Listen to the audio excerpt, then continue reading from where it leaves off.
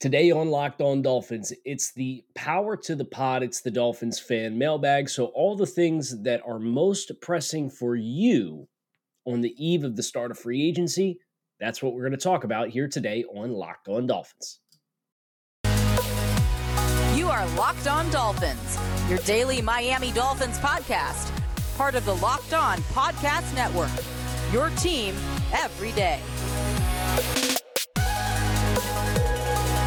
What's going on, Dolphins fans? Kyle Krabs, Locked On Dolphins, your team every day here on the Locked On Network. Want to thank you guys for making Locked On Dolphins your first Miami Dolphins listen of the day here on the Locked On Network. If you are new to the show, welcome. First of all, you're in for a treat. A lifelong Miami Dolphins fan, longtime NFL draftnik. Kyle Krabs, your host, and today really just emceeing. It's the conduit between the Dolphins fan base and the platform that we have here on Locked On Dolphins. It's the mailbag episode. So we put out the question every week, what's on your mind? And on the heels of us doing the Miami Dolphins offseason blueprint series, which ran this week, on the cusp of the start of the legal tampering period, which is midday Monday, before we know it. A lot of good questions, and it's our goal here today on the show to tackle as many of those questions as we possibly can. So, with that in mind, what's on your mind? Ocean has not a question, but sincerely appreciated the thought and effort behind the blueprint. Tip of the cap, sir. So, if you did not catch the earlier shows this week, this is our sixth episode of the week. We did a recent history of the fifth-year option for quarterbacks under the most recent iteration of the collective bargaining agreement, and that ran yesterday. 7 quarterbacks applicable to, and looked at where Tua Tagovailoa overlaps with each one of them. And then the other 4 episodes this week was the offseason blueprint of the What Would I Do? And it was the most fun project that I've had with the Dolphins for quite some time, to be completely honest. And I know that there was some feedback on social media about kind of the conservative nature, if you will, of some of what was done. But I think that's what I would take if we were going to touch on a closing thought with the blueprint was I feel like the impact players are here. Personally.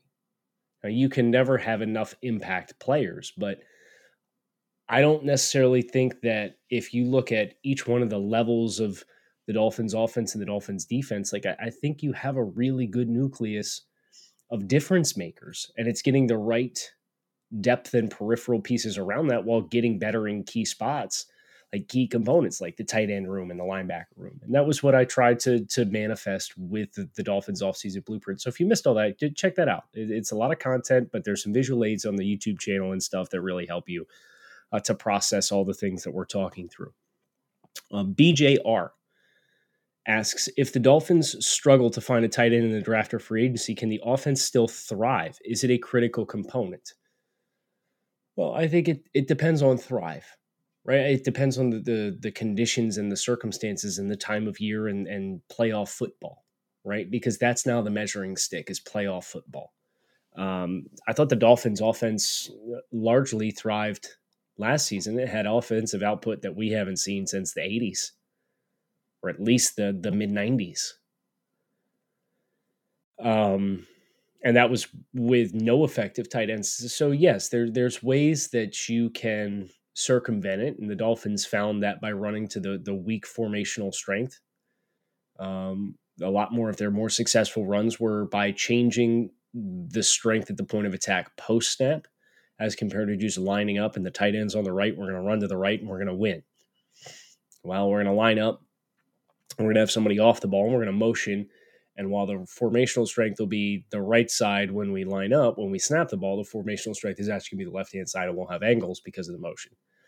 So there's ways that you can circumvent it, but at the end of the day, like when you need to get 2 yards to churn and get a first down, can you get 2 yards? Like that's the kind of next step that has to be taken, whether that comes from the offensive line or the tight end room. But I do think tight ends would really open up the challenges, all-encompassing challenges on every down and distance situation for the Dolphins offense. Jake, if you had to choose one need to address in the draft, what would it be? Probably Can I say running back? So here's the deal. Like, I would want a tight end, but traditionally tight ends in their transition to the league, that's usually not a plug and play type scenario, right? Like usually those guys take a little bit of time.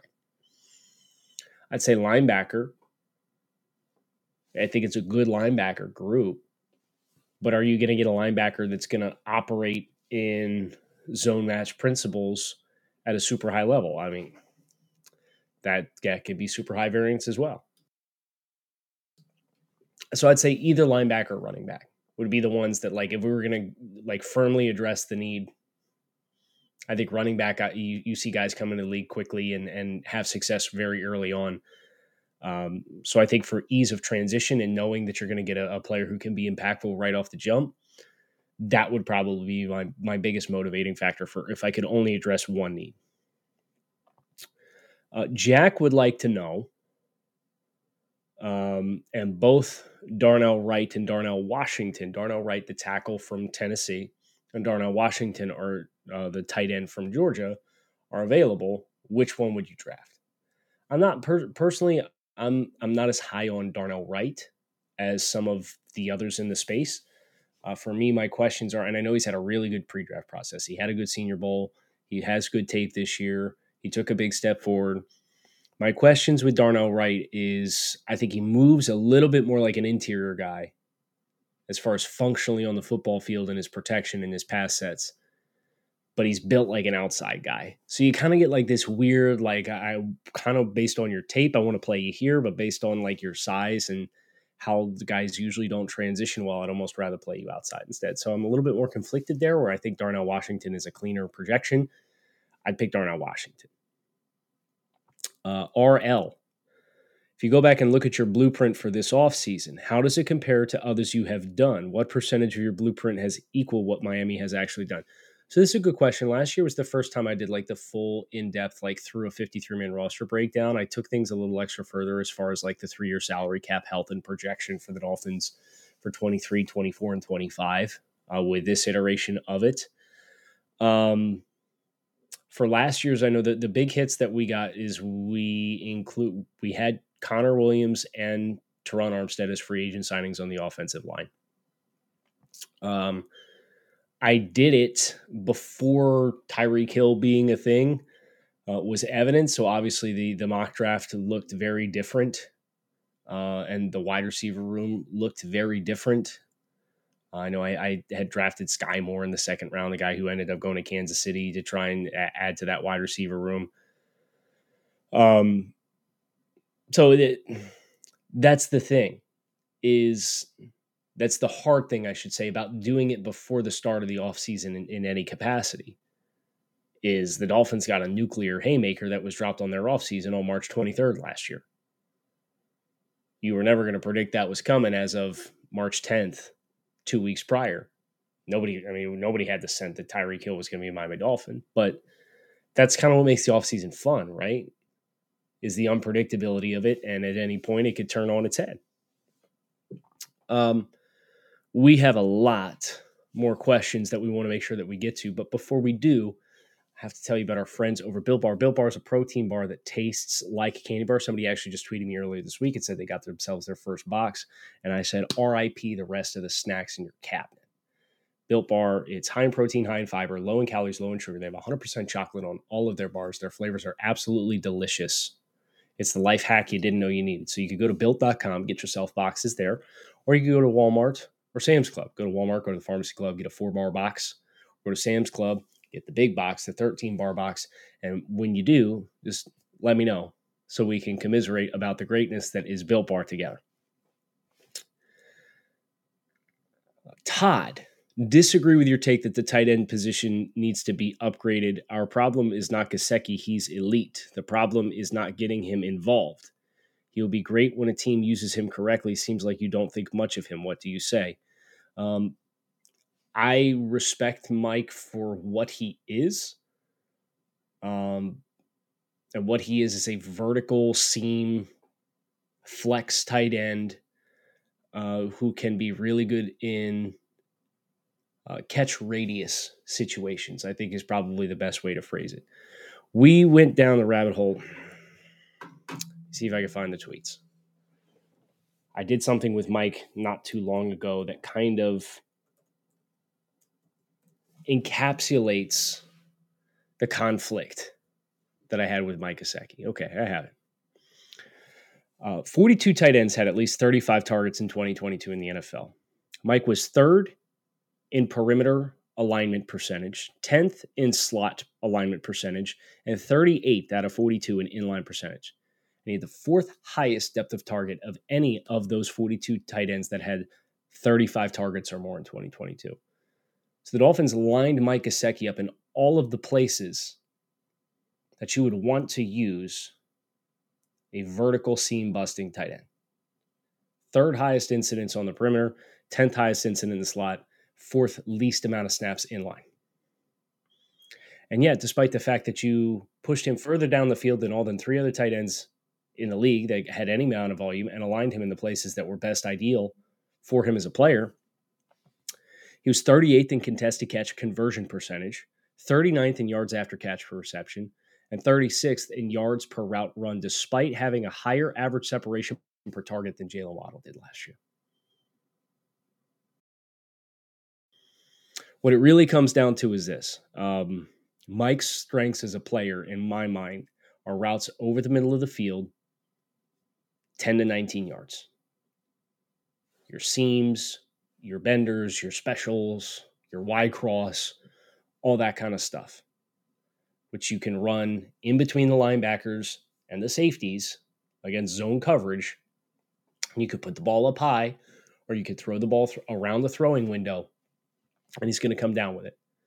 He's not overly physical. He's not particularly effective beating press coverage. The run blocking speaks for itself. And Mike, the Dolphins passed the ball on 80% of the snaps. 79.5% of the snaps that Mike Gesicki was on the field for the Dolphins offensively, they passed the football. So it's not like they were running him out here asking him to be a blocker. The challenge is Mike on those targets in the middle of the field from 10 to 19 yards, the area that he consistently has been the best at. He gave you 2.65 yards per route run on the season. But Tyreek Hill gave you 4.34 yards per route run, and Jaylen Waddle gave you 5.9 yards per route run. So if I can get 2x to 3x throwing in the same area of the field to Jaylen Waddle and Tyreek Hill, I'm not going to ask you to go to that area of the field. I'm not. I'm getting literally exponentially greater returns on investment for every target to that area of the field with those two elite players versus Mike. That's, for me, is the big conflict. And do I think Mike going to an offense in which those two elite talents in that capacity don't exist is going to open things up for him? Yes, I absolutely do. And I think he'll go back to being productive. But I think the production that you saw from Mike Gesicki in 2022, my cat, what is my cat? Hey. Jeez Louise. The production that you saw from Mike Gesicki prior to 2022, I think was more of a testament to look at the wide receiver rooms that existed in Miami. Somebody had to catch the ball. So I think Mike's that player that's always going to have a very specific role. But when you're more limited in personnel offensively, that role can be expanded, that production can be inflated. But I think there's just more natural limitations with how he wins as a player that, in spite of having an all-time great NFL combine at the tight end position, I don't call him a mismatched tight end. Because to be a mismatched tight end, you have to do both facets. And he can't block. And he can't beat press coverage. So, yeah, you're 6'6" and you ran a 4.5 flat, but if I can get you off the rails on the first 5 yards of your route stem in the contact window and you can't separate against man's coverage, I generally don't consider you to be a mismatched tight end. You could be a seam busting tight end. You could be a vertical receiver. But to be a mismatch, I think you have to present more math problems for opposing defenses than what Mike Gesicki does. And that's just kind of the root of where I fall on Mike. Now, I love Mike. I think Mike's a role player. if Mike finds the market is what it is and is interested in continuing to play in Miami to be a role player within the offense, I would love to have him back. I don't know that that's going to happen. I kind of anticipate that it won't, because that's the nature of free agency in the BJ. Sorry, that's a very long-winded answer. I have a lot of thoughts with Mike, and I think Mike's case study is fascinating for player evaluation in general. Leighton, do you think it makes more sense for Miami to go after a player like Levante David or Jordan Poyer, or being more economical in their free agency approach but sign more depth pieces, i.e. your blueprint from earlier this week? I think you have to have the perfect fit to go make a big time splash. And the Dolphins feel that they had that with Tyreek Hill, and the Dolphins feel that they had that with Bradley Chubb. And those were both aggressive maneuvers. So this isn't to say that there might not be somebody out there, whether that's Tremaine Edmonds or Jordan Poyer or anybody else, where they feel like, hey, this is the bona fide no-brainer hit for us. Let's take the big swing in the bat. And if they do, great. We're going to be excited for it. We're going to be excited to add good. Anytime you add good players to this team, I'm going to be excited about it. Now, is it feasible? I think it depends on how they structure the contracts. I think the worry with adding the older players is you don't when their wall is going to hit. And what happens if the wall hits the first year that they're playing for you and you've made a 3-year commitment to them with a lot of money? That's the scary component of going with the later stage players, some of which can still play at a very high level and will probably play at a high level. Hard to predict. This is from Todd. Hard to predict before free agency, but is there a position you see the Dolphins potentially doubling down on in the draft? 2 linebackers, 2 offensive linemen, 2 tight ends, a position that maybe would be better served not dropping big money on a free agent. I could see tight end being a position you double dip in. If they are committed to fully overhauling that room, if you are planning on moving on from Durham Smythe, if you're planning on potentially moving on from Hunter Long, I would say that's probably, and can I say DB, like include safeties and corners in the same conversation? If I can, I'll take the easy way out and do that. Sean wants to know what my realistic best case scenario player is for the Dolphins' first pick, assuming they don't trade it. Jahmyr Gibbs. I think there's a decent chance he's available as a running back. RB2 in this class is Jahmyr Gibbs. I think for the Dolphins, he's a very good schematic fit. I think the speed in the backfield, the receiving versatility that he has, all those things add up to a very favorable outlook for Jahmyr Gibbs and the Dolphins offense if you can get your hands on him. I would give it a 50-50 shot. He's there at 51. I would not be surprised at all if he was gone. If you had to set a betting line on it, and maybe it changes a little bit because teams like the Giants are keeping Saquon Barkley and the Raiders have franchise tag Josh Jacobs. So maybe Bijan Robinson slides a little bit deeper than maybe some of those teams early on. I don't know if a corner or a running back early. They've got 2 picks in the first round. I'd put him at like 40. Put him somewhere around 40. I'd set the over-under for Jahmyr Gibbs. I wouldn't expect him to be there, but there, I think there's a decent chance that if the board breaks a certain way that you could see him there. Ben, why didn't anyone warn us could be restructured? Well played. For what it's worth, I would be mentally prepared to fully max restructure Bradley Chubb again next offseason. That's a conversation for another day, but I've already done that. I've already done the work about what that contract looks like as far as salary cap implications and getting out of that deal as far as what your exit ramps look like for safety contingencies and flexibility purposes. I would be prepared to fully do them again next year. You're going to get another big chunk of money next year if you do it next year too. And again, he'll only be 27, playing a premier position. Dolphins craze. What's up, my guy? What position move wouldn't surprise you, but may surprise fans in free agency, like drafting a wide receiver, for example? That's a good question.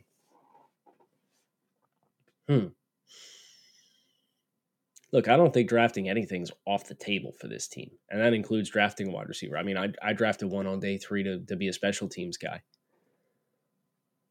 Maybe spending big on another defensive lineman, an interior guy.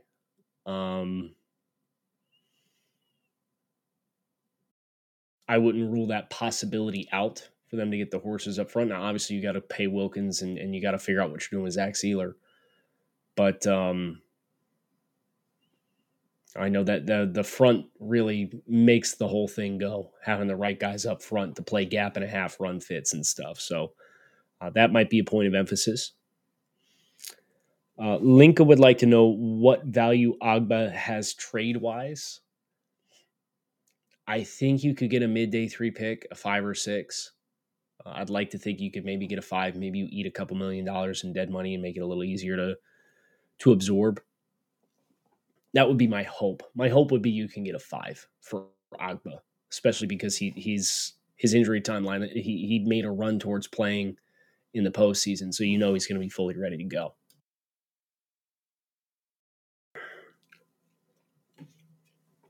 We get a couple more. Make sure we push through as well. Oh, we got more than a couple more. Okay. Zach, are you worried about the workload for Waddle and Hill? Lack of run game worries me. I want those guys to stay healthy. No, I think they rotated fairly well. As long as those guys continue to be diligent as far as limiting their hits, not taking ugly hits in traffic or in the middle of the field, and they protect themselves.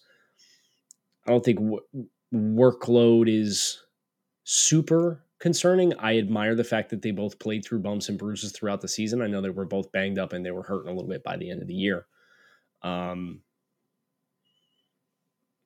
that you have elite players, right? Like they have to be the centerpieces of what you do.